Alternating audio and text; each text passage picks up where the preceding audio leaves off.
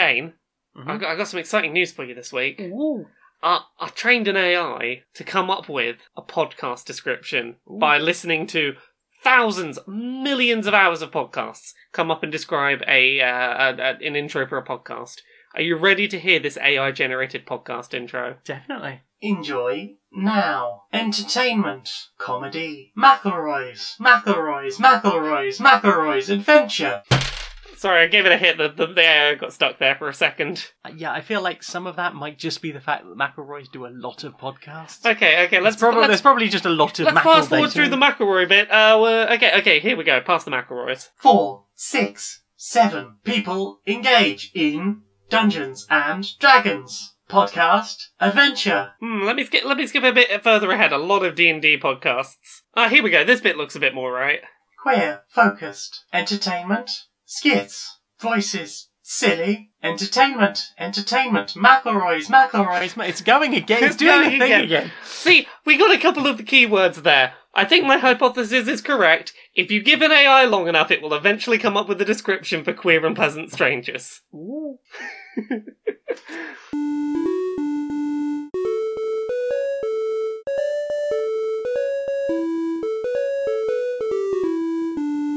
Greetings, strangers, queer and pleasant. I'm not Laura Kate Dale. And I'm not Jane Eyres Magnet, and welcome to another episode of Queer and Pleasant Strangers, that podcast where two queer trans ladies have a bit of a giggle, have a catch-up, talk about our weeks, do all sorts of silly voices. Oh shit, that's Yes, us. it's us, we do that thing. We do that thing, How- but this thing, in fact. Yeah, this thing. We're doing it right now. Yeah, how's your week been? What happened this week? It feels like it's been one of those long... It's been one of those Long weird week. weeks. The humidity has not helped in that I've been constantly tired all week. melty brain. Yeah, melty brain. I went away at the weekend. I went and You looked did? at a bunch of baby clothes and did a lot of, "Oh, it's so tiny!" Did a lot of Did that. you see tiny shoes? I saw. It's always tiny It's shoes the that shoes get me. that do it. I saw, Like baby grow? Yeah, that's I quite went, a nice oh, at Tiny Crocs. Tiny Crocs got me. I know, but you should have seen them. They were so tiny. It was all very adorable. It was listening to you and Becky talking about it, and then just hearing like every time it was baby this, baby that, and I was just getting Baby Shark stuck in my head constantly. do. Baby grows do do do do do do. Baby shoes do do do do do do. Baby bibs do do do do do do. Baby stuff. I was like, and you two told me not to do it. We got through a whole day without baby sharking. That's because you were all channeling it at me. Yeah, but I'm glad you had a good time. yeah, we had a free Sunday to catch up on some telly this week. And boy, howdy, did we watch some oh, telly. we watched all of the telly. We did. We finally finished some things, but we'll do that on watched. Yeah. You know what comes first, though? What comes first? Played. I've not played many things this week. I've been I doing played too much two watching. things this week. I played two things. I played the shit out of them, though. Yeah, I started playing one of them, and I think it's one that you've played the shit out of. Yes. Should we talk about Bloodstained? Let's talk about Bloodstained: The Ritual of the Night. That's a very good Castlevania game, huh? Heck yeah, it is. It feels like Castlevania, even though it's not made by the people who own Castlevania. Not own Castlevania, but we're largely involved in... Oh yeah, it's got the person who made Castlevania, Yeah. just, not the people who own Castlevania. Yeah. So it's Castlevania just like, that's not a vampire, it just sort of looks conspicuously like one. There is a budget Alucard like in Yes. that game called OD Yes, that yes, runs yes. the library. It's a really fun little game. Yeah. I did not Although I'm very confused by some of the enemies. I did not expect it to have as many like weird gameplay mechanic systems at play. In what way? Like, I wasn't expecting stuff like, here's a whole food crafting system, and an old lady that was shouting at you for chips consistently. I've forgotten what it's called. Yeah, and there's like so many... Chips love chips. Yes, the shards that can give you enemy abilities, Yep. and like, there's just a bunch of shit in There's this game. so much going on in that game, and they're collecting haircuts. Oh god, yeah. Additional change of personalization. I've come up with a new haircut. I've come up with a new haircut. Yeah, there's the boss variation is very cool. I'm not very good at the game. Yeah. I think I'm maybe like 8 or 10 hours in now. Do you want to talk about some of those weird enemies you mentioned a second ago? Because I mean, the cat with the horns? antlers that swipes at you and then throws fireballs. There's the giant floating ominous dog's head. Oh, there's another dog later on. Oh, I don't okay. know the breed, but there is another dog head. There's one that I think is a Yorkie, and I just can't look at it and not go. It's a Yorkie or a Westie. Yorkie won't walkie. Yorkie won't walkie. Or Yorkie Borkie. Yeah, and it's just this, like, random head that just sort of balks at you and tries to eat you. It's weird and bizarre. Like, one minute you might be fighting like a traditional dragon, and then the next minute it's like, here's just a man playing an electric guitar in the back of a chariot. Yeah. That spins like the waltzer ride at like fun fairs. Because it's being instead of having normal wheels, it's just got goat wheels on it. Yeah, it's... What, are they Bua? I've seen them as a creature in other games. It's just like a goat's head with like a load of goat's legs around it, and they just spin around as a wheel. It's weird, that's what it is. It is that. How are you getting on with the difficulty of it? It's got some spikes to it. Yeah, there've been more than a couple of moments where you were playing that game, and like you didn't throw the controller, but you like you held onto it tight, but did the sort of like. I've never thrown a controller. I've never thrown a controller. I get angry, and yeah, that's fine. And I'm always very careful not to get too angry around because you get really nervous. I do have someone does an anger and I tense up and shrink a little bit, but no. Yeah, you were definitely doing a bit of sort of I wish I could throw this controller, but I'm not going to because I know they're expensive. I cannot afford to be that angry. Yes. Is that Never fair to have say? been. You were about that level of angry. No, I wouldn't. I would never throw a controller. I'd just put it down and just be like, just sort of wave it around in the air a bit, just that's it. It's the angry but well held way. The angry flap. Because sometimes it feels like just because you're in one animation, you can't do something else. Yeah, and it's just like I just wanted to just like shadow step or slide or something. I wanted to do the specific thing you're not letting me do, and I died while not being able to do what I wanted to do, and that's frustrating. I just wanted to move away from the thing that was killing me, or jump, and I badly timed it. I streamed like the first 2 hours or so. I'm probably going to stream some more of that tonight. But then I also did probably about 8 hours or so on my own on like Friday, Saturday, I think that was. Yeah, while you were away. And then you did some more. I did some Monday more night? Saturday daytime Yeah. before you got home, and then we did some more last night. Yeah. You've been suffice to really- say, I'm really enjoying it. I'm really glad you've been digging it so much. Yeah, I'm like the story is, weird. I think Jim Sterling put a pretty good thing on that of the whole, like, since they're not even remotely tied to the old, like, Castlevania Dracula stuff anymore, they can just go wherever they want with it. They can... And there's a lot of chairs. I'm told that's a thing for the creator, that it's a bit into chairs. You can get attacked by, like, floating Patreon backer paintings. I think that's what they are. They're either developers or Patreon backers. Yeah. Not Patreon, Kickstarter backers. Kickstarter backers, One yeah. of the two. I suspect that is probably the case, and I very much like the fact that a cat kickstarted that game. Ha! Because that cat is... It's funny, because I was playing it on stream, and it was like, a posh cat. And they're in chat. It's Posh Cat. Which was nice. It's... And then the bit I did... Was it last night? On the train? Yes, Like, what? yes. Why am I on a train fighting ninjas? I don't know, because it's cool, that's why. It is fucking cool. I will not deny that. And, like...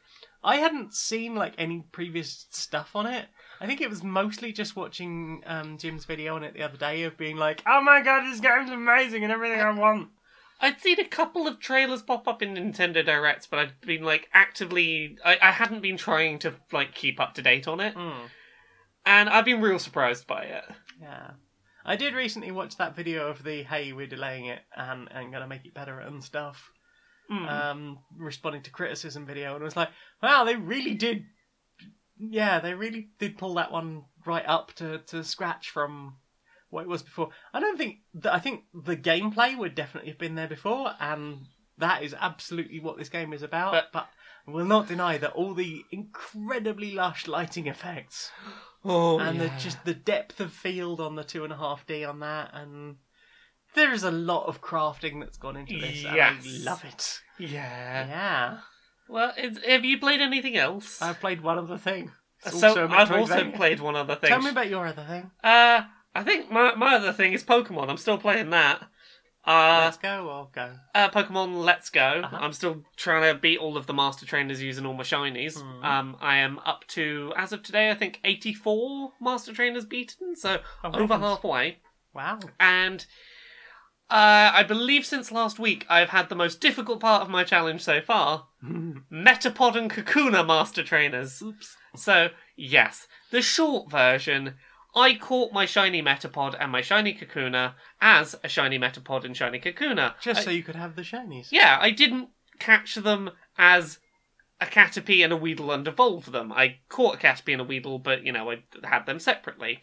And the problem I came up against was, if you catch them as a Caterpie and a Weedle, they can learn Tackle before you evolve them. If you catch them in the middle stage, they can't learn Tackle. They can't learn any offensive moves. Yikes. And the one move they know, Struggle, it deals a percentage of damage back to you. It's not like... The fact that you've spent the whole battle using Harden doesn't mean that this Struggle move does less recoil damage to you. So I ended up just dying. I ran out of moves and my Pokemon killed itself. Oh no. It was very sad.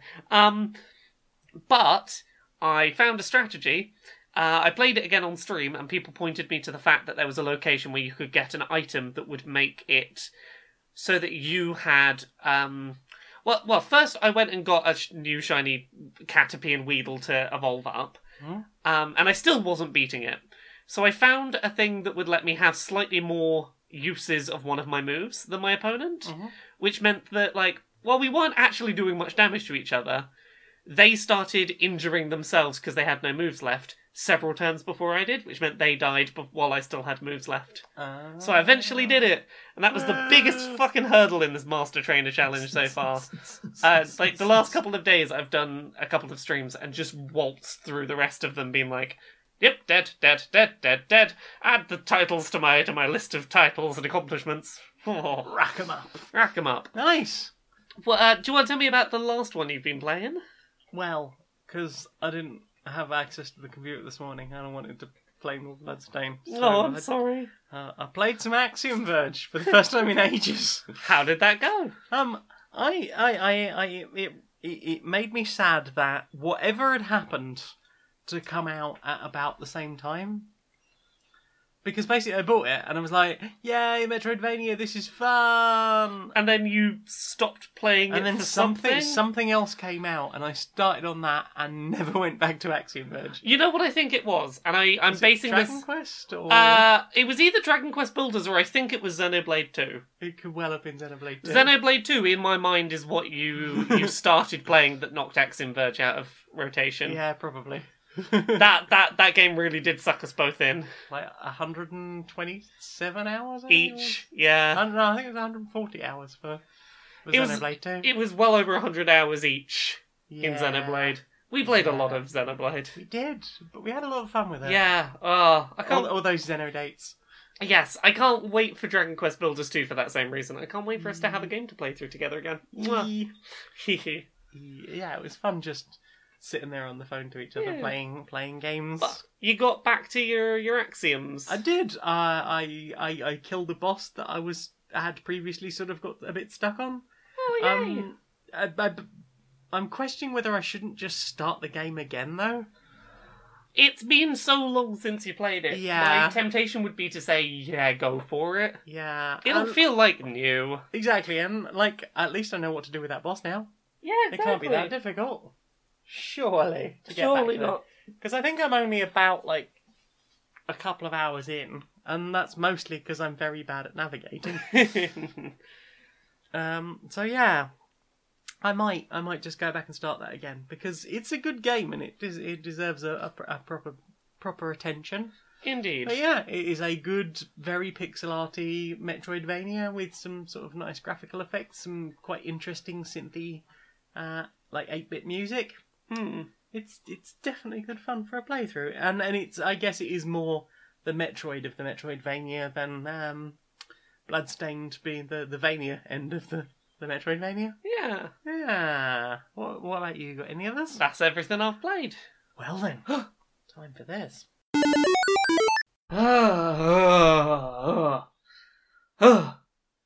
Moon, are you free? Sure, what's that? I've been thinking about this whole human problem I've got going on down on me. Yeah, I was worried that you were going to spread those to me, but they seem to have cleared up now. Oh, don't worry, I'm working on it. So, you know how they've not taken the whole global warming, me warming thing seriously enough? Yeah, you have been getting pretty toasty of late. Yeah. So, I got a plan. Hear me out on this one. You know how everyone, enjoys a hot, summery summer's day when the, sun's out and everything's very pretty and pleasant out? Yeah. Yeah? No more of that. We're having grey, humid, muggy hot days. Ooh. The kind of hot days where, absolutely nothing can be done. You're too exhausted from the heat and the fluid in the air, and there's not even pretty outside. I mean, you could always try what I did. What'd you do? Have absolutely no atmosphere. Yeah, but then I kill the pretty bunnies. I do like the bunnies. I know. I'm hoping that, I don't want to kill the people. I just want them to, I'm hoping if the heat is a kind of heat they don't like, they might realize that the heat is a problem. I mean, isn't this the same species that recently proposed the concept of blocking out the sun? Don't even get me started on that. Paul has not shut up about the fact they're trying to block him out all week. That Paul. So yeah. It's not your light. It's not your light, Sally. It's not your light. I know. If they don't turn around this time, I don't know what I'm gonna do. Should we spin around some more?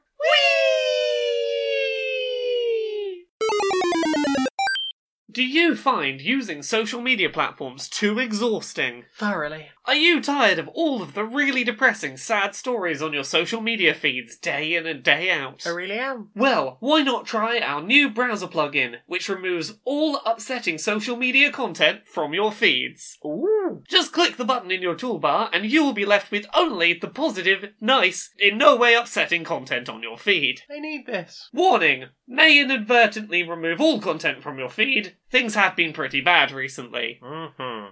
Check out The World's Getting Pretty Bad, the web browser extension.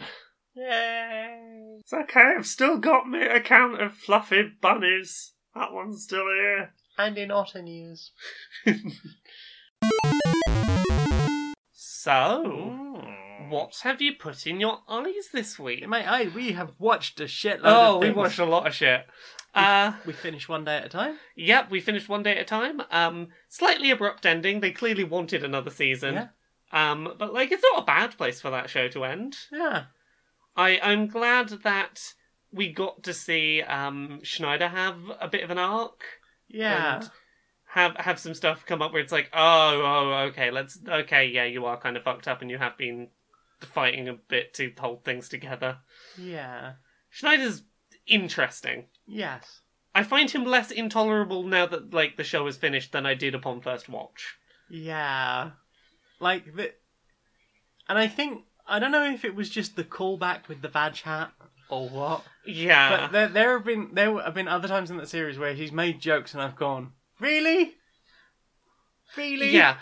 The thing that, I don't think it excuses his behaviour, but I think that last season at least gives enough context to go, he had a real fucking shitty upbringing, and that doesn't excuse his actions, but I can see where a lot of it came from. And in terms of his sometimes overstepping boundaries with the family, it's like, okay, no, yeah, he's got some weird family boundary stuff, and I understand where that happens, and I think a lot of his actions make more sense, even if they're still kind of shitty. He's certainly more woke in context, or than his dad, but there's stuff in that show that made me just go several times. But ultimately, overall, I very much enjoyed the series. I wasn't expecting to cry as much watching a comedy as I did. Right? That's the thing. It's funny, but also it has such a good. A high percentage of episodes where the end of the episode is oh god, I have feelings now. Now you have feelings. Yeah. It deals with some tough themes in really mature, responsible, interesting ways. I like that show very much. Yeah. And I still think that it's a real shame that a show that good and gay did not get to continue. Well, hopefully somebody will revive it. Hopefully so. Hopefully we will get more episodes one day at a time. What else did we watch? We watched that Black Mirror. Yeah, we watched the new series of Black Mirror. Three new episodes. Yeah. Without going too deep into the concepts of any of, into the plots of any of them, there's one about two men who play a VR game together. The first episode called Striking Vipers. Yeah, Striking Vipers.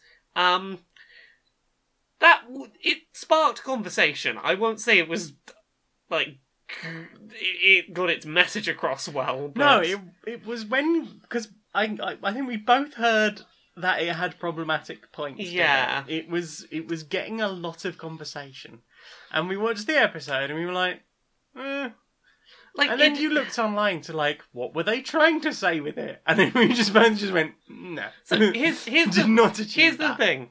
The setup they had could have been used to tell some really interesting woke stories that they kind of sidestepped. Definitely. And the thing that they were trying to tackle, I'm like, okay, I can see how that could have been interesting. But they obscured it too Yeah, much. you completely missed the fucking mark. Yeah.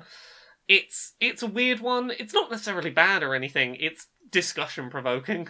I think that part of the problem that it had with itself was that it had to be a Black Mirror episode. Yeah. Like that episode really didn't need the technology so much. and that's the problem. For it to be Black Mirror, it needs to have that sort of technological sort of point in it that draws it together into that show. Yeah. And then just there are things you could have done about that without the virtual reality game aspect that they put into it, And that just made me go, there's conversations that could have been had at the end of that episode that Yeah. would have been genuinely interesting, and Yeah, they just definitely. sort of hand wave over the interesting conversations. yeah. Right, so the next one is called Smithereens. Yes. Yeah, I think this one was this was very strong as a traditional Black Mirror episode, I think. Mhm. I think it did the technology being an important part of telling a story and telling a story about technology thing well. This was the social media one, yeah? This is the social media one, Okay. yeah. So, I thought that this one did a really good job of both showing how technology could be used to facilitate crimes, but equally to then catch the person who'd perpetrated them. Yes. I thought that double presentation was really interesting. And I really liked what the main character was aiming for. Yeah. I can't necessarily say that, they did the right thing, but I understand what they were going for, and I think their heart was in the right place. Yeah, and there was some good dark humor in that. Yeah? It puts quite a dark situation on show, and then there's a couple of times when it's just genuinely it's sweet and funny in places. and in the most unexpected ways. It's not as bleak as its setup and premise seem to suggest it's going to be. It was that line about the feedback that really got me. Oh, yeah, it's... I really enjoyed that episode. It's got, what's his name? Moriarty from Sherlock. Yeah, Moriarty from Whatever his Sherlock. name is. I'm double checking his name now. I'm looking at the wrong... something? Andrew Scott. There we go. Andrew Scott's in it, and he does a good job with that acting. He- I thought that was a really solid episode. I think he's a great actor. Yeah, he does slightly menacing really well. Yeah, that was one of the two that I really enjoyed out of this batch. And the last one is Rachel, Jack, and Ashley too. I did not expect this. No. This was far more of a dark comedy. This Yeah. was far more comedy focused than Yes. I was. There was a lot of laughs to be had in this. I certainly Yeah. enjoyed. So basic themes it tackles include celebrity and how celebrities are portrayed, the celebrity consumption cycle, but also I don't know, a bunch of stuff that feels like we probably can't get into it. There's a lot of stuff about... A lot of their stuff about how they look at celebrity in tech is very interesting in this one. Yeah, we spent a lot of the episode sort of trying to work out what exactly was happening with everything. Yeah. Where they were going with it, what they were doing. Like, some of the technology they came up with it, with for that episode was quite interesting in concept. Yeah. I did not expect Miley Cyrus to be my favourite actor in this season of Black Mirror. I didn't even realise it was her until you mentioned it. I thought she was going to be a bit of stunt casting, because it's like, we've got a known name person that you recognise in it, just like we've got that actor from the Avengers, what you recognised, what's his name, Anthony Mackie? Yes. Yes, who was in the first one. Yes. But Miley Cyrus did a real fucking good job with this one. Yeah. She's really fun. Yes, and obviously having to voice the robot companion as well. Yeah. It was just like, that was quite an interesting aspect to it. She balanced performances of like serious introspection and just laugh out loud comedy really well. Mm-hmm. And I feel like she was a very smart casting for that plot. Yeah, considering as a Disney kid. Yeah, as a Disney prim and polished, must be nice and well behaved star that wanted to do other things. I don't know if Miley was like had any sort of parental pressure. No, I don't think necessarily that, but I think management pressure was definitely. I think they all have that management pressure, but. There was a lot of interesting conversations to have around that episode. Yeah. Whatever you feel about Miley Cyrus. Yes, there's a lot of interesting discussions about things like morality around music rights, I'll say that. And like, once you become a celebrity, like, how people around you, be that management or fans, can feel like they own part of you. Yes. It's a real good one. Yeah, it's interesting, and it's difficult to really talk about without spoiling it. I think that what I will say is I think the fact that it's two primary leads who are named in the title, the fact that they are much younger characters, definitely sets this up to be less grim and perilous for their outlook. Because as soon as I saw it as an episode about two kids, I was like, are they really going to go as hard and dark as they normally do against these kids? Also, was it just me that older sister looked like young Lindsay Lohan? Yeah. I was like, why does she remind me of someone? And it's not to say this episode doesn't get fucking dark as hell in places, but like, when it's focused on its named protagonists, I guess, it's more of a fun romp than I thought it would be. It's a bit sort of Stranger Things in its lighter rompy moments. Yeah, it's kids heist romp meets depressing dark. Oh my god, what the fuck is happening? Our world is terrible. Yeah, it's Black Mirror. Yeah. What else did we watch? We watched Unicorn Store. We did. That was the thing that we watched. It's a Netflix original movie starring Brie Larson. Starring and directed by Brie Larson, who is Captain Marvel. And Nick Fury. And Nick Fury's in it too. Brie Larson is not also Nick Fury, which is what I thought you were saying for a second. Samuel Jackson is Nick Fury. And the store owner. So, the premise of this is, as a woman, she's not having a good time with her life, and then she accidentally... She doesn't really want to grow up. Yeah, and she stumbles across a shop that's like, hey, if you can, make a safe place for it to live and prove that you can love it and take care of it, you can have a unicorn. We know that's what you've always dreamed of. So she goes on a quest to be able to look after a unicorn. Yeah. So she looks about building a home for a unicorn and finding something for your unicorn to eat. And along the way, sort of makes a friend and sorts things out with her family and stuff. It feels you were the one who said this while we were watching it, that it feels like a high school movie aged up in ways. It feels like they wanted to make a kids movie and then just went, I can't be asked to work with children. I don't even think it's that. I think that the film quite cleverly uses a lot of tropes of films that usually star much younger main characters Yeah. to emphasize the childish nature of the protagonist and the fact that they're a little bit... They're not necessarily in step with the age expectations of the world around them. Which is a big mood. Yeah, big mood. Yeah, it was real fun. It was cute. Lovely. And like I think also her being an adult really made the end work better. Yes. Like- I think if it had been a kids' movie, you would have got the expected ending rather than the ending you got. The ending that they gave was surprisingly well thought out. Like it was.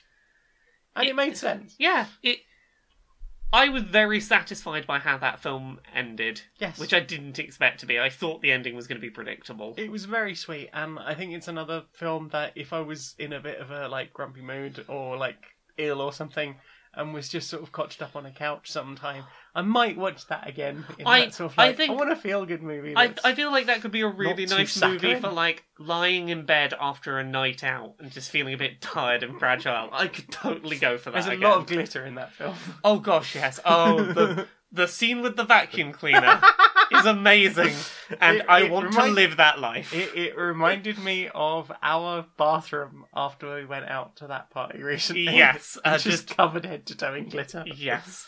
So yeah, we watched Unicorn Store. Mm-hmm. We also watched all the way through Bonding. We did. We Which- watched all of Bondage. Which is that Netflix series that I watched the first couple of episodes of and went, yeah, this would be Jane's thing. We need to watch it together. So do you want to tell us about Bonding? Bonding is it's a sort of early life movie about growing up and adult responsibility and psychology and BDSM. Yeah, it's a pretty short first series. It's like 7 episodes that are about 20 minutes.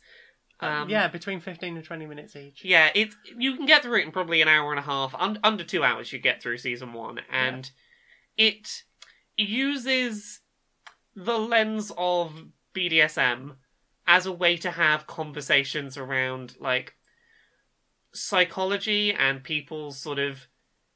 The role that roleplay can have in working through mental baggage. Mhm. But, like, there's also some really interesting stuff with... I liked the secondary character we had who wanted to be a stand-up comedian. Mhm. I thought there was some interesting stuff there about... A lot of the time it felt more like it was his... Oh, story I very much than- feel like it was, like, he was trying to grow into being a more confident person. And I think that being thrown into the situation of, okay, you're now part of a BDSM scenario with a stranger, go. That's a confidence builder. Yeah, and she was his friend from high school. They went to Yeah. prom together. Yeah. And, they had all this sort of past, but she was always a bit troubled.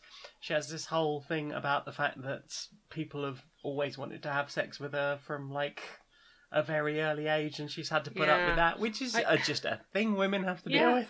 I feel like, and this is never explicitly stated in the text of the series, but I think it's definitely present in the subtext, is this sort of implication that at least part of why she got into BDSM and doming is that as someone that had sort of grown up with everyone just wanting sex from her, it was a way for her to enforce boundaries and to be like... Because she's very explicit that, like, for her, sex is not on the table as the thing she offers. Mhm. Because, like, that's not what it's about. She's got control and power in those situations that she maybe didn't previously. Mhm. Like, there's a lot of interesting stuff to read. Yeah, and the into that. empowerment of BDSM from either, any role, be it dom Yeah. or sub. I also think, like, one thing that this show does nicely that I was I was worried it would get wrong, like, it wouldn't do well, was I don't think at any point it made anyone's kinks that were shown out to be, in any way wrong or harmful. Ew, it didn't do No. that at any point. Yeah, the very first episode, you get one character early on that sort of runs through a hallway, and it's because our main character doesn't know what's going on. It's played a little bit for what was that? But like largely, it's the show focuses on the joy that people find from No, this is my weird, doesn't really make any sense enjoy, thing. It doesn't hurt but anyone. Yeah. And that is another focus. Like, this doesn't hurt anyone. Yeah, like the bit that got me, and I think it was the second episode, and this is where I was like, I feel like this show's going to be like good to watch, is the scene with "Happy Birthday" being sung during a kink scene of some kind. I was like, that's just not taking it too seriously, just having a bit of fun, not at the person's expense, but Yes. at the expense of Someone with performance anxiety. Trainee Dom with performance anxiety, as opposed to person who has very specific kink they would like done. And the different kinks that were explored, and the all the conversations about consent and the stuff around that with other characters involved in that series. The one I found really interesting was the couple, Yes. where the one partner isn't interested in the other partner's kink, and the conversations around how to sort that. So How to because facilitate that. Yeah. Without, we don't want to break up. You realise this is an important thing for you. How can we help facilitate that without me having to get too involved? Yeah, I really liked that first season. I did too. I also like the sort of as you watch the growth of the main character, and how he goes from the opening scene where he walks into the building where they operate from, and he's a little bit nervous, he's a bit scared, he doesn't really understand what's going on around him. There's obviously strange sounds that are just related to kink. Is somebody screaming positive or not so positive? Yeah. It's a bit intimidating in that moment. And then they revisit that scene later on in the series. I think it's the penultimate episode or even the last episode. And he's just like, la la la la la. Oh, hi so-and-so. How's that kink doing for you? Yeah. It's real nice. I hope that show gets another season. Because I think that last episode, and particularly that last scene that takes a very different tone to the rest of the show, touches on something very real, and it's like, you could have some very important real-world conversations with this show, and I hope that tease is implying something to come. That they might have those conversations. Yes. Yeah, bonding. That's a real fun show if you're not averse to some kink in your comedy. Never. Indeed. Not you. Never. Me, never. What else have we watched? We started watching Agretzko season 2. Yep, we're not super far into it, but it's more Agretzko. It is, and now with Agretzko Mum. Oh, God, yeah. There was a scene we paused on from episode 2 over dinner, and it was Agretzko's mum brandishing a kitchen knife and talking about how arranged marriages have lower divorce rates. Yes. That should tell you everything you need to know about where season 2 is at. Yes, it's things like this that make me just go, gosh, I'm glad I don't have a family. Don't have to deal with any of that. You have the family that you chose. I do, and none of them are overbearing about my relationship. None of them are threatening you with a kitchen knife to have the right kind of relationship. Or any kind of relationship. I think you were going to say any kind of knife. Well, that too. It's like, oh, no one brandishes me with a kitchen knife anymore, just a butter knife. Oh no. Take that with your cake slice. No. Yeah, I'm enjoying that so far. It's more Agretzko. Yeah, we've had limited rage singing, but I feel like that's going to be coming out a bit more as the series goes on. We've had a few already. We had one episode where they sort of implied it was going to happen and then subverted it in a really fun interesting way. Yeah.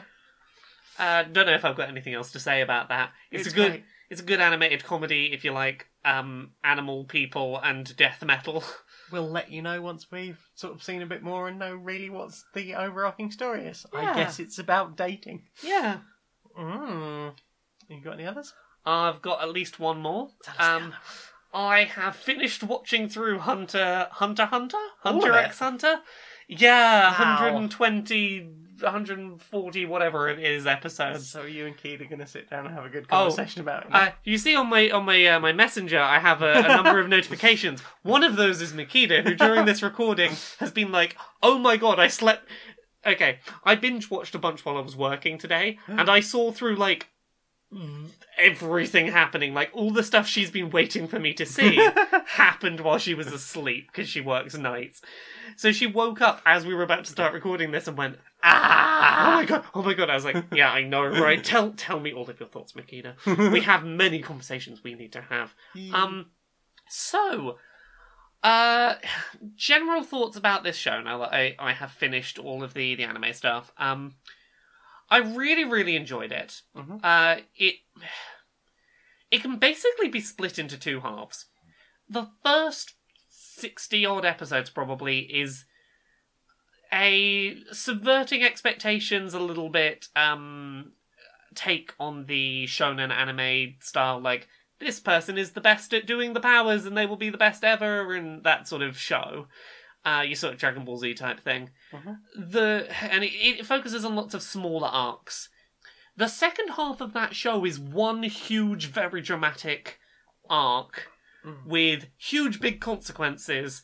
It really isn't afraid to shy away from actual consequences in ways that these kind of shows tend to avoid. Usually with a show like this, let me think of a good example. An anime I used to really enjoy watching was one called Bleach. It was about a person who got a sword that could be used to fight, I can't even remember what they were, spirits from another realm. And the thing that really annoyed me with that anime, and the reason I stopped paying attention to it, is to save the world and finish one of these big dramatic arcs, the main character uses a big attack that's like, it's going to use up all of their energy that they've had, and they'll never be able to use their powers again. It's just going to use their powers up entirely, and that's the cost they're going to have to pay to save the day. And then next episode. not next episode, Oh, but okay. like within about 6 episodes, they'd convened a way for him to get his powers back, completely undoing any of the narrative. Like any of the meaning of the sacrifice that was made. Oh dear. This is not like that. Okay. Characters die and they are dead. It is not a fake out, or they don't get brought back by magic or whatever. There is a character who just lose their powers, and that's a choice they make, and they don't roll it back. It's stuff like that I'm like, this just feels like a slightly smarter take on that genre. It's one that is not afraid to do difficult stuff.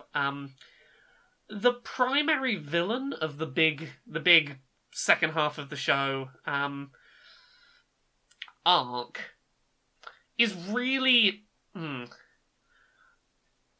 the conflict that they display and the way that their narrative arc is resolved is very satisfying in that it offers lots of room for conversation, and it's very much not cut and dry. They don't get to redeem themselves, but like, you get some insight and you feel some sympathy for where they end up. And I like that the hero of this show is never the best person at doing the powers. Like, they are consistently someone with a lot of great potential, who hasn't really been doing this terribly long, who is still very much learning, and will never be the person who is strong enough to go beat the very big bad that, like, that's a job for people far more powerful and experienced than them. They tackle threats that are personal to them, that are incredibly difficult, but like for them and not for person who's been training in this art for like 150 years and is amazing. Like, I really like that it didn't try and shoehorn the hero into being the best person in the world where it wasn't fitted. It just made them an important part of the story that the story couldn't have happened without, who we followed. That was just an interesting take. I really liked it. Nice. Yeah. And it ends suitably well. The end of the anime is really satisfying. The main character has one big goal from the start of the show, and he achieves it. It's, it may not be everything he hoped it would be. It may be in some ways more than what he'd hoped, but he does the thing he set out to do, and there is some closure. There is an ending of chapters, but also stories could continue from here. And from what I understand, the manga does continue onward, and I'm curious to maybe read some more of it, but I really liked it. Nice. Have you watched anything else? Yep. I think that was quite enough, don't you think? I watched one other thing. Ooh, what you got? I've talked about this before, 10-minute power hour, which is a thing that the Game Grumps YouTube channel occasionally do, where they do non-video gamey things. I really enjoyed one they put up this morning. The episode is called 10-minute power hour, Cuties Coffee. And the two of them go and visit an explicitly LGBT operated and friendly donut shop and coffee place to make donuts. And it's very, very sweet and has a lot of good queer energy to that episode. It is... I ended up looking into Cuties Coffee, which is a place that's very near the LA Convention Center in Los Angeles, and they seem to be doing some really fascinating stuff there. It's well worth looking into. But the woman who was in the video, Willow, absolute delight of a person. I would love to see more video content that they do. I have yet to find them on social medias. I don't know if they're on social media, but I'm like, I would totally see more content from you. You're a delightful, very funny queer woman who... I was very proud of I was very happy that the Game Grumps audience was as accepting and positive as they were, which is always a thing when it's like, audience of a channel that is not normally LGBT focused, and it's like, here is and watching that audience not be shitty to a very pleasant but clearly queer creator. Yeah, because I suppose that just having been on the internet, yes, you're just bracing for, well, the comments are just going to be full of, why are you putting politics? Why are you doing with queer stuff? I went into the comments expecting to see people shouting about, questioning pronouns was what I was bracing for. Helicopters. Yes. I was expecting her, but ... What I saw instead was, Willow's amazing. Best guest you've ever had. Get her the fuck on for more episodes. She's great. We fucking love her. She's got such good chemistry with you. I was like, I love this. This is very good. And I think that's everything I have watched. Ooh. Well then, time for this. Laura, you've got a new sponsor! Who's our new sponsor? Well, think about it like this. Recently there's been that heat wave. It's been very warm and humid. It's not been fun. We've spent months whinging about the fact that summer hasn't happened, and now summer's happening. Well, it hasn't happened. It's been grey but hot. It's been muggy too as hot. fuck. It's been muggy as fuck. We've been too warm. What can we do about it, though? Well, too warm. What's the worst thing about being too warm? You can't take off any more layers. There's a limit to how many layers you can take off. Sweaty thighs, chub rub. Yeah, that's it. That is actually it. What if there was a brand of underwear that was self-refrigerating? And also prevents chub rub. That also well, they also do cycle shorts.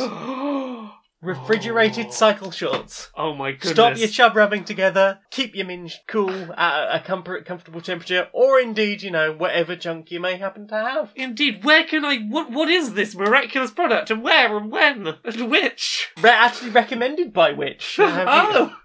Just a witch I happen to know who's terribly warm down there under all these skirts.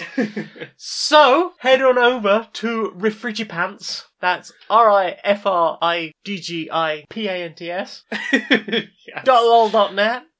And you too can get some Refrigipants available in a number of sizes. Do you want boxer Refrigipants? Do you want thong Refrigipants? Bikini Frigipants?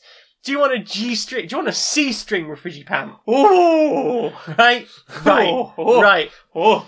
Very focused. That's a very focused, cool thing. Yeah. And they're all powered by, one AA battery. That lasts for months. Months of cooling power in your pants. Stop you getting way too hot. So, refrigerate your junk today with Refrigipants. get 5% off your first order of 6 or more Refrigipants from refrigipants.lol.net using the code Q&PS73. Well, I know what I'll be doing to survive the heat wave. Don't worry, I've already ordered you some. Oh, thank you. They come in a variety of colours. And styles. Stars, and they're made of extra soft micromodal fabric that is also refrigerated. Just put your pants in the freezer. I mean, you can if you want to. But that won't keep you going all day.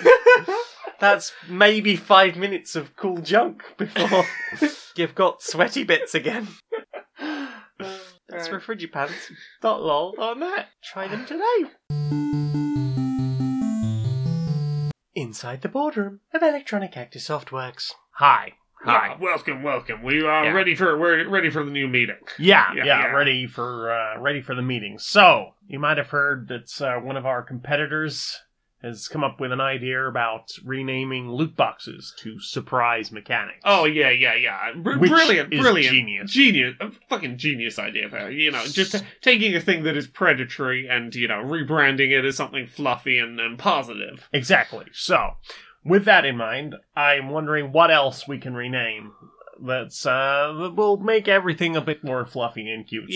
What problematic behavior within our industry can we just, cover over with some slightly fluffy language? Okay. So I think the big one that people are complaining about at the moment is crunch. Yeah. Can we brainstorm some alternative names for crunch? Yeah. Compulsory additional income hours. I mean, they'll like the income aspect of that. What about workload minimalization period? What they're doing is they're trying to minimize the amount of work they have by doing more of the work. Oh, you're a fucking genius. Right. What else we got on the list? There's content roadmaps. Yeah. Yeah. What about aspiration guides? People like aspiration, right? They, something to aim for. They like that kind of thing. What about content wish lists? Wish lists. People like wish lists. That's like shopping, right? And people like shopping. Now, what about when we're letting everyone go because we've paid ourselves an awful lot of money, but we're getting rid of the entire dev team? Well, I suppose they're getting more time at home, so it's family. That's the thing at home. Additional family value time.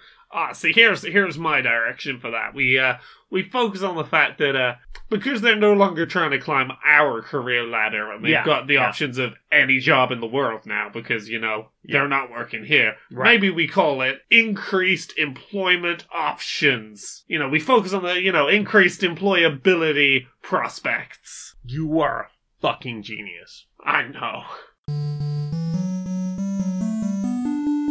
So, What has inserted itself into your ears? My ears? I've listened to a couple of songs this a week. couple of songs? Yeah, I've got, I think, 3 songs this week. How much stuff have you listened to? 2 albums, but they're both by the same person, so you go first. Okay, so I listened to a new track called Friend from the Future by a band called Punchline.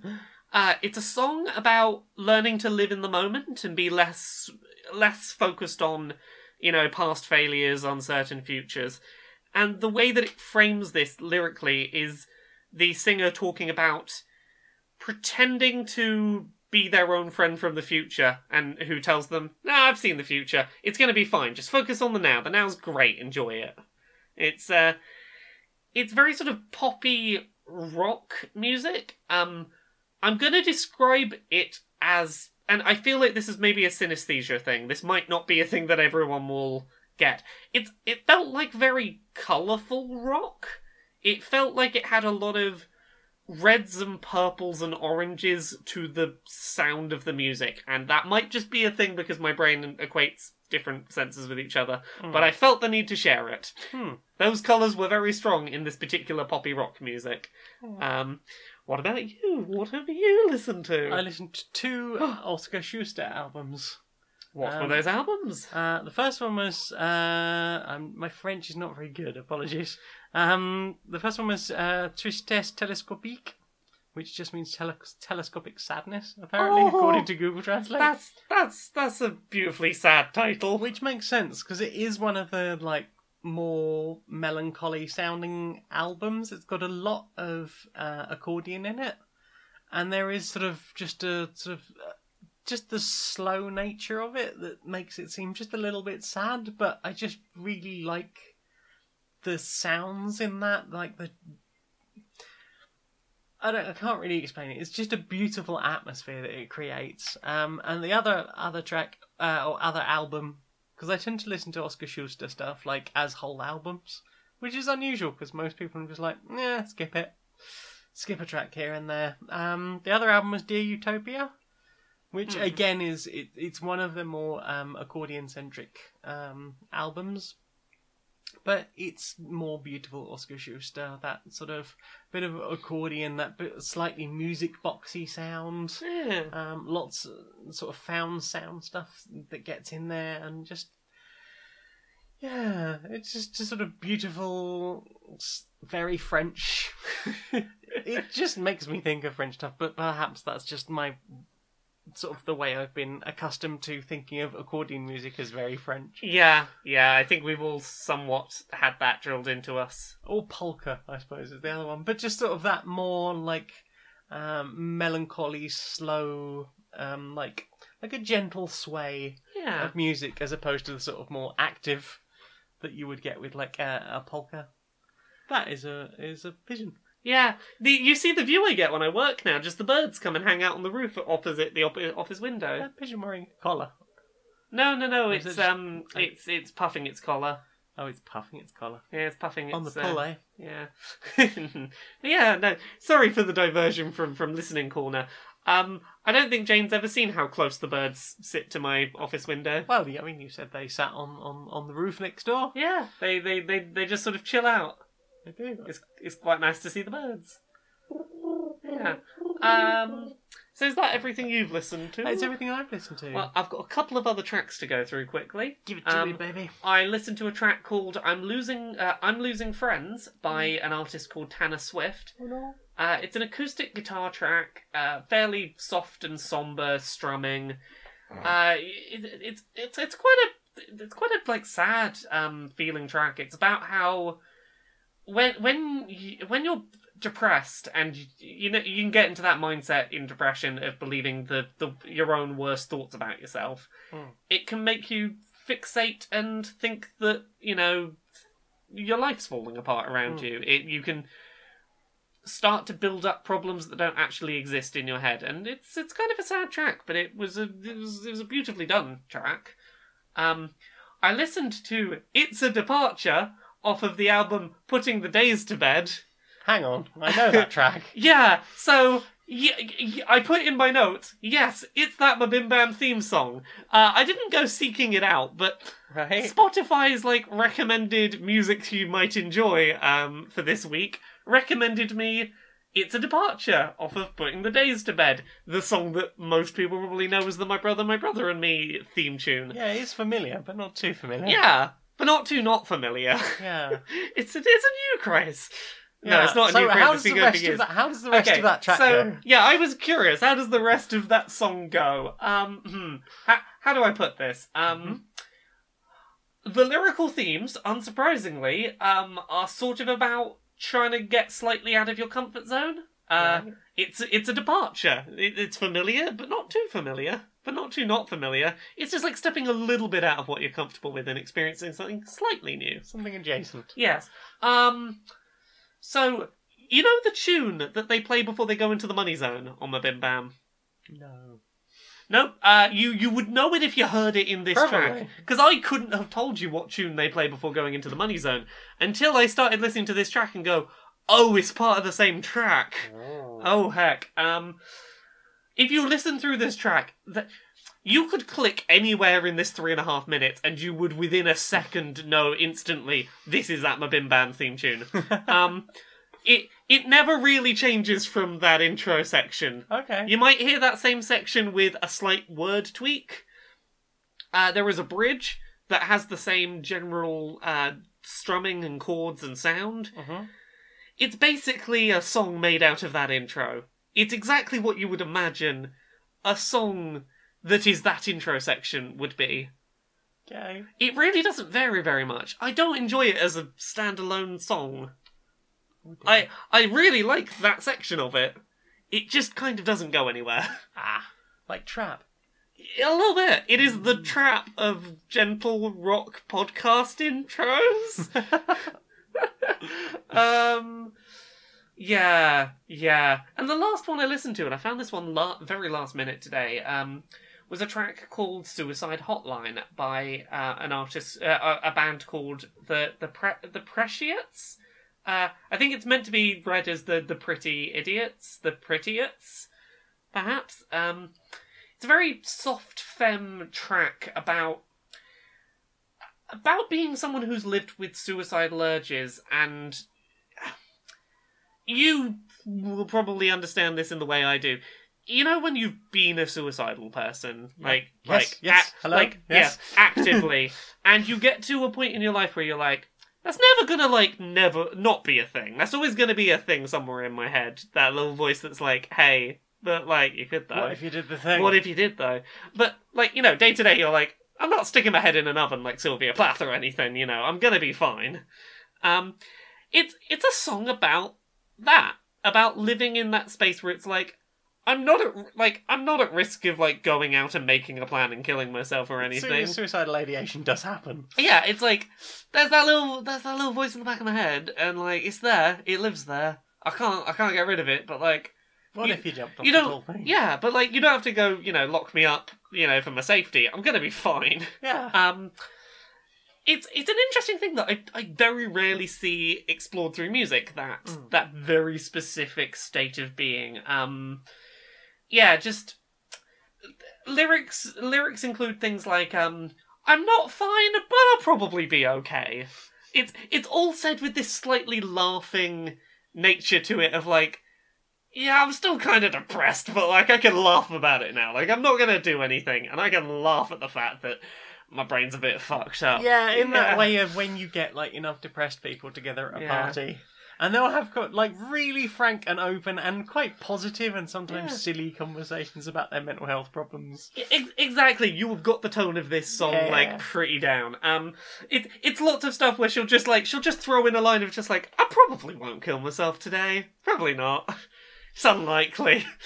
But yeah, it's just talking about living in that headspace once you've escaped the worst of being a suicidal person, and wanting to be able to talk about that feeling without worrying that people will panic and cut you off to, lock you up for your safety. It was a really interesting little track, that one. I want to go back and listen to that again. It felt like it's a topic I've not seen explored that was explored in a very good way. Mm-hmm. So that's everything I've listened to. All right. Well then, time for this. Do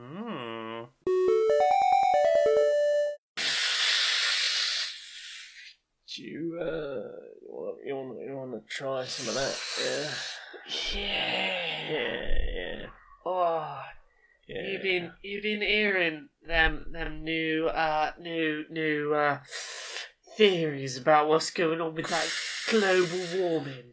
Yeah, there's been all this heat wave supposed to be hitting most of Europe over the next week or so. Yeah, that's that's something we've got to watch out for, right? Yeah, we've got to be careful about all the heat waves. I mean, forget rising tides and all that. Yeah, forget, crops and bees dying and whatnot. There's much bigger... Forget the fact that we might all boil. There's much bigger risks from the Earth heating up. Risks. Yeah, just huge risks. And what about the space cat? The giant space cat, obviously. Yeah. Because, if Earth is no faucets, then why is made of wool? Yeah, because, the problem is the sun, too hot for Too the hot. Too hot. Yeah. And would you sit on a gas ring, would you, cat? No, a cat wouldn't sit on a gas ring. And Pluto, too cold. Far too cold. It's the freezer. Exactly, freeze your bum to it. Yeah, whereas Earth, it was just the floor. It's fine. Exactly, already cats it, right? Yeah, already cats. Exactly, but Now it's getting warmer. That's like space's lap. Exactly. Like the perfect Goldilocks zone of space lap for any cat. And then, of course, we will all be in trouble because we will be underneath the cat. And what's there? Nothing good. That belly. Oh. And you know how cats feel about having their belly touched. We are all fucked. There is no way the people on the earth who are near the tummy, but not crushed by it, would be able to resist doing a scratch. Exactly. And then at that point, they would be, clawed to death with giant claws. Yeah. You might see an adorable toe bean just as it gets you, but as adorable as your death will be, it will nonetheless be horrific death. As the space cat comes and sits in the ultimate sunbeam. We really need a salt global warming out, don't we? Anyway, let me have some of that. Yeah, nice. Alright, everybody, welcome to the Magnum's Sherry Distillery, where we make some of the finest sherry in all the world. Please stick together and try not to fall into any of the vats as we go along. We will be taking a sample of all the different sherries that we are available here today. Ew, I'm very excited. I've been waiting for this for months. Yes, when you said we could try a distillery, I hadn't really considered that as an option. Oh, I know. I'm so excited to stick my head right into the fermenting barrel and just get a good gulp going. Absolutely, cut out the middle van. Oh, exactly. And they've got so many different varieties here. I believe they're up to 69 varieties last I heard. Ooh, nice. So I'm surprised there's as many people on the tour as us, because you see, from what I hear, not everyone can drink 69 sherries in a sitting, but apparently these families are up for giving it a proper go. It's very strange. Anyway, I think we're up for another one. Now that you've passed the stirring vat that exists on every sherry production floor, as you all know, we're here to try another of our various sherries. Now, remember, give the sherry a good swill around your mouth, enjoy those flavours, and then remember to swill it into the provided basin so that, of course, you are able to try all the sherries without, getting a bit slowed down on the way, shall we say. There's no slowing us down. No. What about these basins? Do they pour more sherry out? Oh, that thing. Oh. Gosh, I'd been drinking that. I didn't wonder why it was quite so foamy. No, you're supposed to be spitting them out between consumptions, otherwise you'll never make it through the tour. Oh, don't you worry, dear. We can do just fine. If anyone would rather just, swill it straight to us rather than using the middleman of the basin, then go right ahead. Spit in my mouth. Spit your sherry straight into my face hole. You hear that giggling, dear? That's what happens. That's what happens when you don't swill it out, dears. No, indeed. Make sure you get all of it into the bucket. You don't have as good a time as us. I'm having a wonderful time. I'm having a good old laugh, dear. 37 more sherries to go. Such a funny joke, not drinking the sherries. Oh. Question time. Time for questions. What's the question? First question is from the Nick Flair. Hi, Nick. That's our DM on that biddly diddly hiddly. Biddly diddly hiddly. Badly designated heroes. Nick wants to know, what animal have you always wanted to meet that you haven't yet? Duck-billed platypus. Ooh. I'd love to meet a platypus. They're cute. Trying to think. I've seen otters, so I guess I mean, I haven't got close to one, but I've sort of seen them from a distance. I guess that kind of counts. So I'm going to guess one of the tall sheep. Alpaca. Or a llama. One of those two. Both of those would be good The ones. tall sheep. Yeah, the long necky tall sheep. The tall sheep. The giraffe sheep. Yeah. That's alpaca? Yeah. Yeah. I Yeah. want to meet the giraffe sheep. Giraffe sheep. Yeah, what about you? As I said, platypus. Platypus. Any others? I don't know. I'd like to meet a lynx. I'd like to meet. I think I'd probably be terrified. I'd like to meet a domesticated fox. Aww, I used to know a domesticated fox. Oh. Like, I don't know how good for them that is or whatnot, but like it depends what. Like most animals Yeah, kept in yeah, captivity, yeah. I think it very much depends on what caused them to end up in captivity in the Yes. first place. But like a healthily domesticated fox, Yeah. I would love to meet one. Yeah. Becky Toohill would like to know, what would happen in your day if you could transform into a cat at will? I would like to hope that I would sit on laps and get scritches and sleep in sunbeams. Oh, indeed, yeah. If I could transform into a cat at will, I feel like that would mean I could nap on command, which would mean I would totally sneak in lunchtime naps. Because like if I could just fall asleep, bam, like that, great. I would set up a sting operation for the Croydon cat killer. I'm now just imagining the Croydon Meow. cat killer attempting Meow. to kill the cat, and suddenly you Meow, transform. meow. I am so innocent. Oh, meow. And Look all of- at me out here all on my own. Oh, meow. He. You're fucked, mate. I don't know why my thought when you transform back to you is it's just you naked wielding like the 10-foot dildo, just like, you wanna fucking have some. You fucking want some, mate? Ah! Ba-doom. That's what you get. Yeah. That is the correct use of that power, I guess. Bethany Turner would like to know what characters in fiction who are not explicitly stated to be any flavour of queer do you headcanon to be some flavour of queer? Trans man Lars Definitely. in Steven Universe. Yep. There's a bunch of stuff to do with like his always wearing shirts and stuff. I'm trying to remember what the stuff people on not that was. touching his chest. His discomfort around his name, the heart shape, like the sort of like very feminine Heart-shaped earplug, earplugs that he wasn't super plugs, keen on. yeah. His just overt. The whole thing about the old picture. Yes, the picture that like of him and conspiracy theory dude that he ripped up. He's like, no one can see this, and the house that just screams the name Lars.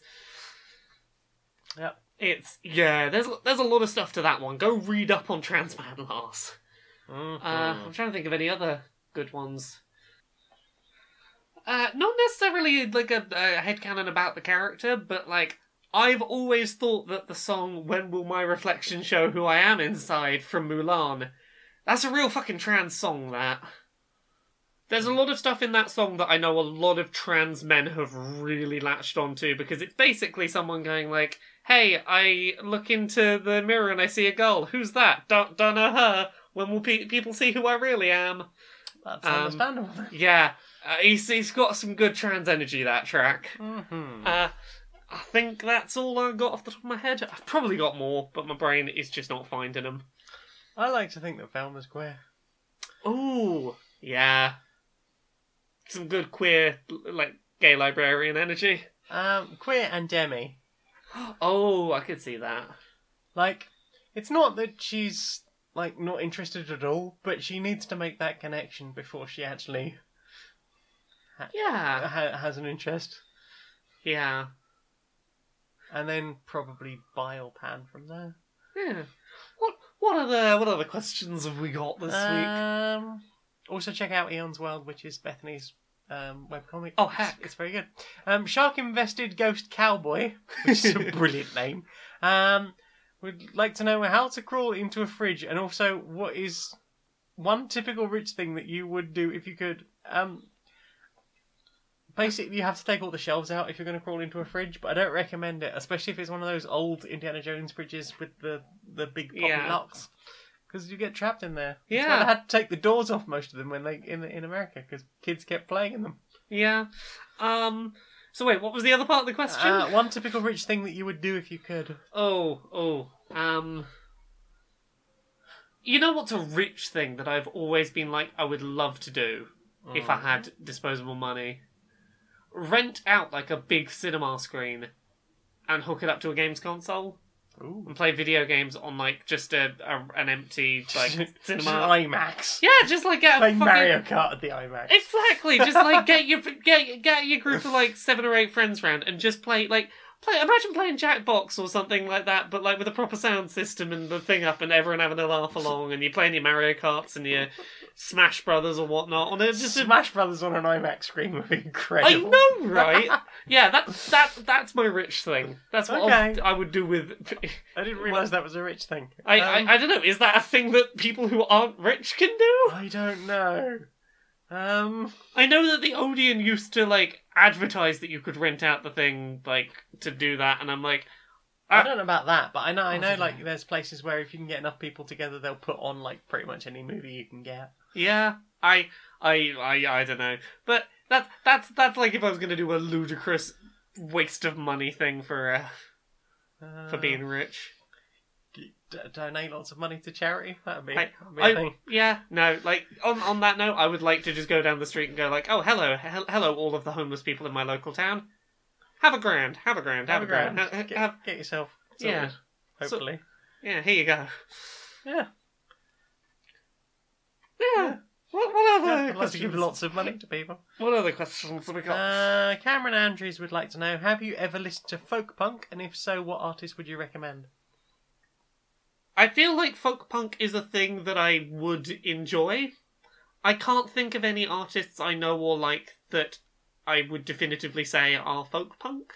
But I like folk and I like punk. I like folk and I like punk. I can't think of any folk punk off the top of my head. Was the Bad Shepherds is the only one I can think of off the top of my head. I think they might be folk punk, which is Adrian Edmondson's band. Yeah. I'm sure if I had a look, I could probably find artists in my collection that do straddle that line.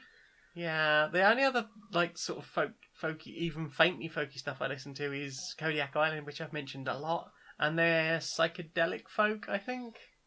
I would totally though be up for recommendations of folk punk. Yeah, definitely. If you have any, Cameron, that would be... tweet us some or message us some folk punk. Yeah, definitely. Lucy Evans, what flavour would you be if you had a flavour? Oh, see, that's weird because I have synesthesia, so I can tell you what flavour my hair has to me. Not in terms of actually putting my hair in my mouth, but the colour of my hair is... No, don't eat yourself. Just doing a little bite. The colour of my hair, because senses cross over in my head in weird ways, is like... It's cold. It's very sort of like airy and fresh. It's kind of like when you have mint and then you like breathe in or like have cold water and it get like it feels extra cold because of the mint. Cool mint. It's kind of like that, but also very slightly bubbly and very like I know it slightly blueberry-ish, and I know that when I say that to people, they assume it's because blue colour. It's like, no, maybe it's that, but like my brain makes it taste like that when I see it, so I can't help the fact that it seems like a stereotypical answer for flavour. I think I'd be, if in my ideal flavour, rather than just what I suspect I am. I think my ideal flavour would be like, that vape juice I made, the Belgian waffle and ice cream flavour. Yes, like that and pussy. Fuck yeah! That's what I'd like to taste of. Yeah, no, that's on my hair thing. That's a big part of why I like having my hair this colour. It's I can look in the mirror and go, yum yum yum yum yum. Yum, yum, yum, yum. Like slightly cold minty blueberry. Mm-hmm. Kelly Goodall. Hello, Cal. What is your roller skate setup, and where do you recommend getting skates when you have giant feet? Yes, so I currently have like I'm still skating on a very beginner frame set of skates from when I very first started doing roller derby, which are a pair of, I think it's Rydell R3s off the top of my head. My wheels, I don't know the brand of them off the top of my head, but I know that they are 92 wheels, which are... It's mainly 4 on each thing, Pardon? right? There's only 92 is the hardness number for the wheels, which basically that's... I'm always hesitant to give a number recommendation on wheels for people because it drastically depends on what kind of surface you're playing on. I have a pair of a set of 95s and a 98s as well, depending on if you're on a very slippy or very grippy floor. Because my feet are too big, the thing I mainly find helps for quad skates is skip a couple of holes when you're lacing them up, about 2/3 of the way up. Basically skip maybe two holes and then lace them as normal again. Mm-hmm. It gives a little extra... If you're like me and the big part of the problem is the width of your feet, Yes. it helps to give the sides slightly more room to spread out while still being tight enough around the foot that they're not going to fall off. I might have to try that on all my shoes. Yeah, it really helps on the skates. I need to upgrade my skates at some point because that set of skates has been lasting me for like 3 years and is falling apart. The toe stop has had to be glued in on one because the toe stop snapped out because it's a cheap pair of Rydell R3s that happens to them. But additionally, I have a pair of outdoor wheels as well that I use for outdoor stuff because otherwise outdoor wheels get scratched to hell and don't play nicely on polished floors after that. Mm-hmm. My outdoor wheels are blue and purple Galaxy wheels, and they're pretty. adorable. I love them very much. So yeah, that's my skate setup. I have a set moment. of quads. I've ridden them maybe 4 times in the more than a decade I've had them. Because of just I'm not very good on them. I'm just not stable on skates at all. And B, I've just not really had much opportunity. The few times I've gone to fucking town, and then the next day I've been like, why would my legs not work anymore? Because they are huge, heavy quads. I think they're designed for like roller hockey. Oh yeah, Yeah, they're big, chunky fuckers. But yeah, I love them very much. Tricky Builder. Could you come up with a story prompt for each of us listeners to work with? What's your story prompt? Okay. Story time. It's time for them to come up with a story. What's the story we're going to make them come up I with? don't know. Okay, I've got a character we can give them. It's based on those photos I saw the other day. A mouse that lives inside a flower. Just lives hiding inside the petals of a flower. It's a very small mouse. What else do we want to give them? The prompt has to the story has to include in some way, shape or form a very loud party and a letter that never got delivered. How about you? What's your prompt? Somebody who has recently arrived in hell, but as part of their torture in hell, they don't know what they did. Oh. And another part of their torture is that they are being forced to torture other people. Oh. And they, psychologically, they have to come up with plans for how somebody else will be punished in the afterlife. Oh. And basically, if they don't do it well enough, there will be additional, more sort of physical torture for them. Oh no. There you go. Oh heck. So a nice gentle one and a more horrific one. Well, that is all of the questions. So then, time for this. Oh. Do you know what I want to see more of? What do you want to see more of? Social justice warriors. Oh, yeah. Alright, Larry. Alright, Barry, how you doing? Yeah, not too bad, mate. Not too bad. too bad. Bit of good news, actually. Oh, yeah, what's the news? What's the news? Yeah, we know the UK was planning on bringing in that whole porn block thing. Oh, yeah, that one that keeps getting pushed back. Yeah, and then for various reasons, I think this time they realised they'd failed to log some paperwork with the European Union. I think some of them thought they weren't going to be in the European Union at this point. Yeah, well, I mean, the longer we can hold on to that, the better, Yeah. I think. Yeah. It's quite concerning about the way they're treating the country, but yeah, it's... Push back again, though, so, push back again, and hopefully indefinitely. I mean, I've heard stories that there are some of the porn sites are talking about releasing software that will help everybody get away around that sort of thing for free. Yeah, it feels like they're fighting a losing battle, but even if not, I really hope it doesn't come to pass, because it's real troubling for more reasons than you might think about. Yeah, I mean, I can understand the desire to want to protect children from learning about perhaps the certain sex acts that require some context. Yeah, there is certainly, there is an argument to be made, and I'm going to say just off the start before I get into this, I think it should be a parent's responsibility to set whatever filters they're going to set, rather than the government doing it, and because there's all the problems there of, your name potentially being attached to the porn that you look at. That's not a thing we're keen on, but... Yeah, and the metadata related to that being sold off. Exactly, but I could certainly see the thought of, consensual mimicking of non-consent scenes, for example, or even just on the milder side, things like having conversations about the fact that porn is not always an accurate representation of what sex between two partners is. It's performative. It's something for an audience. It's not necessarily sex as a whole.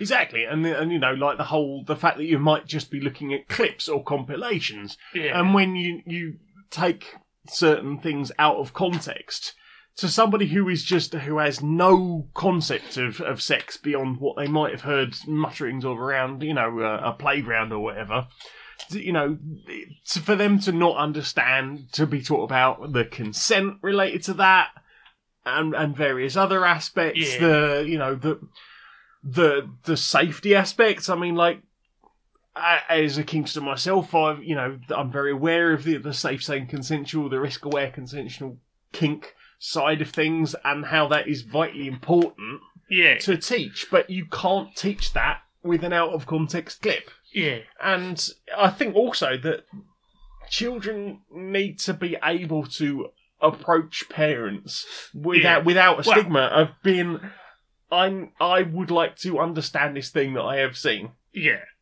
And I think there was all, I don't know about you, but did your parents have the talk with you? I remember the talk occurred. I don't remember whether it was with my parents or not. The talk occurred in my case. I had it with my mum, because basically apparently my dad was supposed to have it with me, but he chickened out. Oh. And my mum was like, okay, well, these are some things. I will teach you some aspects. But then she found porn in my room at one point, and she turned around and said, that is not how normal people behave, and left that conversation there. Well, this is what I was going to say, is, I can understand to some degree the desire to not to have kids not see porn out of context and then have no, understanding of the nuances going on. Yeah. The answer is not to try and block them from seeing porn, because they will see porn still. They will find a way. No, because the answer is to have actual conversations and to make sure those kids are better informed so that they understand what they're seeing and what's going on. Yes. But even more so than that, aside from all the worries about the metadata and the fact that this may further stigmatise so that kids are more afraid than ever to ask questions about what they've seen in the porn that they will get access to, because then it raises further questions about how they got there. Exactly.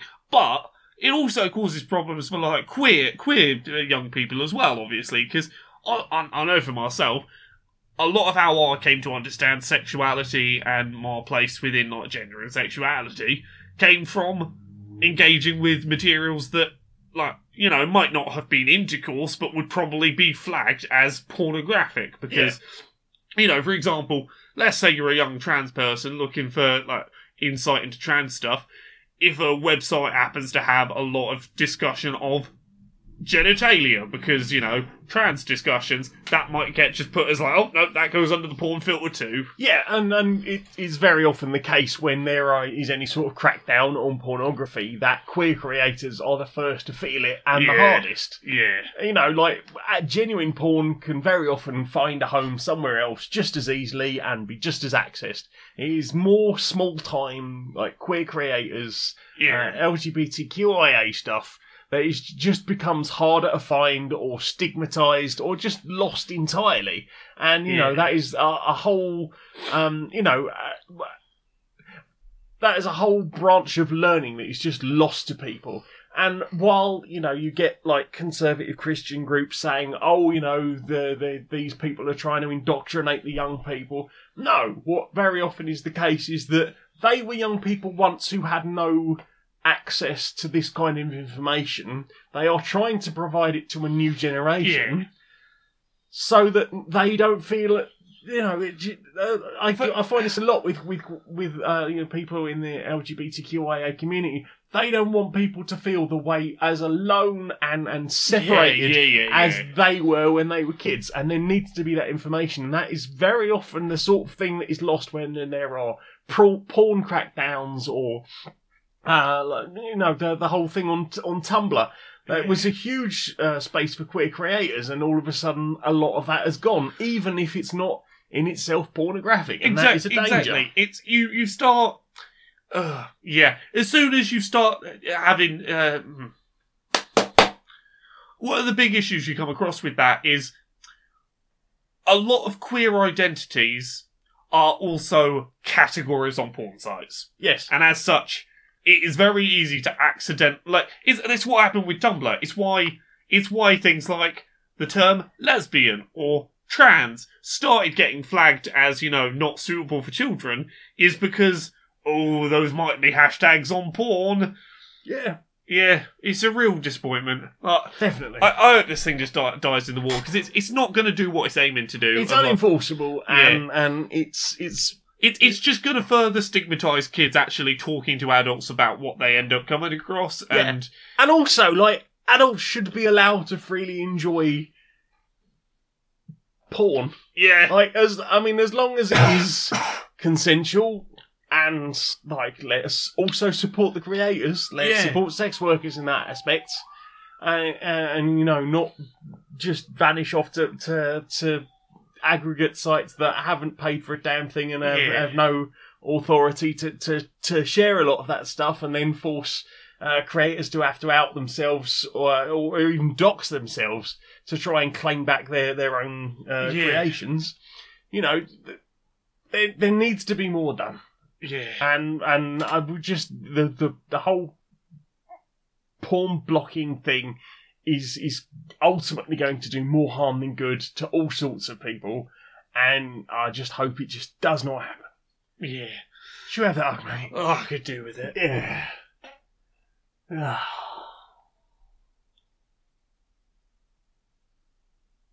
That's a good hug, mate. Yeah. Oh. I need to go have that lie down. Yeah, you're gonna have that lie down, aren't you? Sure. Yeah. Fancy a herbal tea before bed? Yeah. Yeah. Pop the kettle on. Yeah, I'll pop the kettle on. Laura? Yes. Where can we find you on the internet, darling? Laura K Buzz pretty much everywhere. Laura K Buzz on Twitter, Twitch, and YouTube. I'm also on Patreon, Laura K Buzz over there as well. That's what pays the bills. Please consider chucking anything you can over there. It really helps. You should check out some of the various podcasty things I'm doing at the moment. There is Tonal Whiplash, which is silly and serious interview questions alternated with interesting guests. Mm-hmm. There is Laura K Buzz Will Be On My Brother and Me, which, by the time you hear this, I will have released episode 3 on YouTube, in which I set a deadline by which I want to get onto Mabimbam. Oh, yeah. Yeah, because as I realised listening to the McElroys Will Be on Trolls 2, the thing that worked well for them is, there was a deadline. That movie had to come out at some point, you know. Right. They set a goal. Okay. That they couldn't just make this a goal that would go on forever. Yeah, they were going to be in Trolls 2, not like Trolls 4. Yeah, not just we're going to be in a Trolls property of some kind someday. It's like, no, we're going to be in Trolls 2. Not the cartoon. Yeah, so I set myself a very ambitious deadline of when I would like to be on Mabimbam by. Jeez. Oh no, sorry, when I will be on Mabimbam by. Of course. So, of course. Yeah. so go check out episode 3. Pat. On I the head. set a very lofty target for myself, so It's a good series. I'm yeah, enjoying it. I had fun with episode 3. Other than that, my book's coming out real soon. I know. I was Uncom- looking at my calendar today. I was like, okay, well, here we are at the end of June. Oh, gosh, this year's going quick. Oh, and then it just skipped over to next month. And I was like, oh, fuck! Ah! All the things! Oh, my God! Yeah. So, Uncomfortable Labels, my memoir about being an LGBT trans person that is on the autism spectrum, that comes out on July 18th, which is like, let's have a look, 1 week, 2 weeks, less than 3 weeks away. Yep. Also, if we've got stock in time, I'm going to be selling copies early at CoxCon in Telford from July 12th to 14th. I'll be there too. I will also have a stall at Trans Pride Brighton with copies of the book on the 20th of July. So that's all things. Things I Learned from Mario's Butt. That's a book about video game character butts with a bunch of images. That's coming out hopefully at the end of the summer. And I'm on Dice Funk. It's the Dungeons and Dragons podcast. I stream on Twitch Mondays, Tuesdays, and Fridays. You can find a bunch of my stuff on Sci-Fi and hopefully some other places soon. What about you, Jane? Me, I'm not nearly as busy as you are, except that in my capacity as trophy wife and holder of purses. I am Maniac Janiac on Twitter and YouTube. I'm on Twitch as Janiac, where I stream on Tuesdays and Thursdays. I'm on soundcloud.com/JaneRSMagnet, where you might be listening to this now. Where else? Patreon.com/StonedMonkeyRadio. Thank you very much to my lovely Patreons. I very much appreciate all of you. Oh my god, there's so many of them. I have new Patreons. New to Patreons. So many of them. So thank you very much to George Holt, who donated last month. And I have new people who will get mentions after, I believe, the 5th of July. Indeed. For the 5th of June. 5th of July. Yeah, I'm very hype. So thank you very much to them. And also paypal.me/JaneMagnet. If you want to send me a one-off. I do very much appreciate all these things. It keeps all the things paid for. Keeps And the goodness, lights summer's gonna doing be- the thing. Keeps the lights flashing periodically on wherever the server exists. Yeah. So, sing us out, darling. Until next time, be a stranger.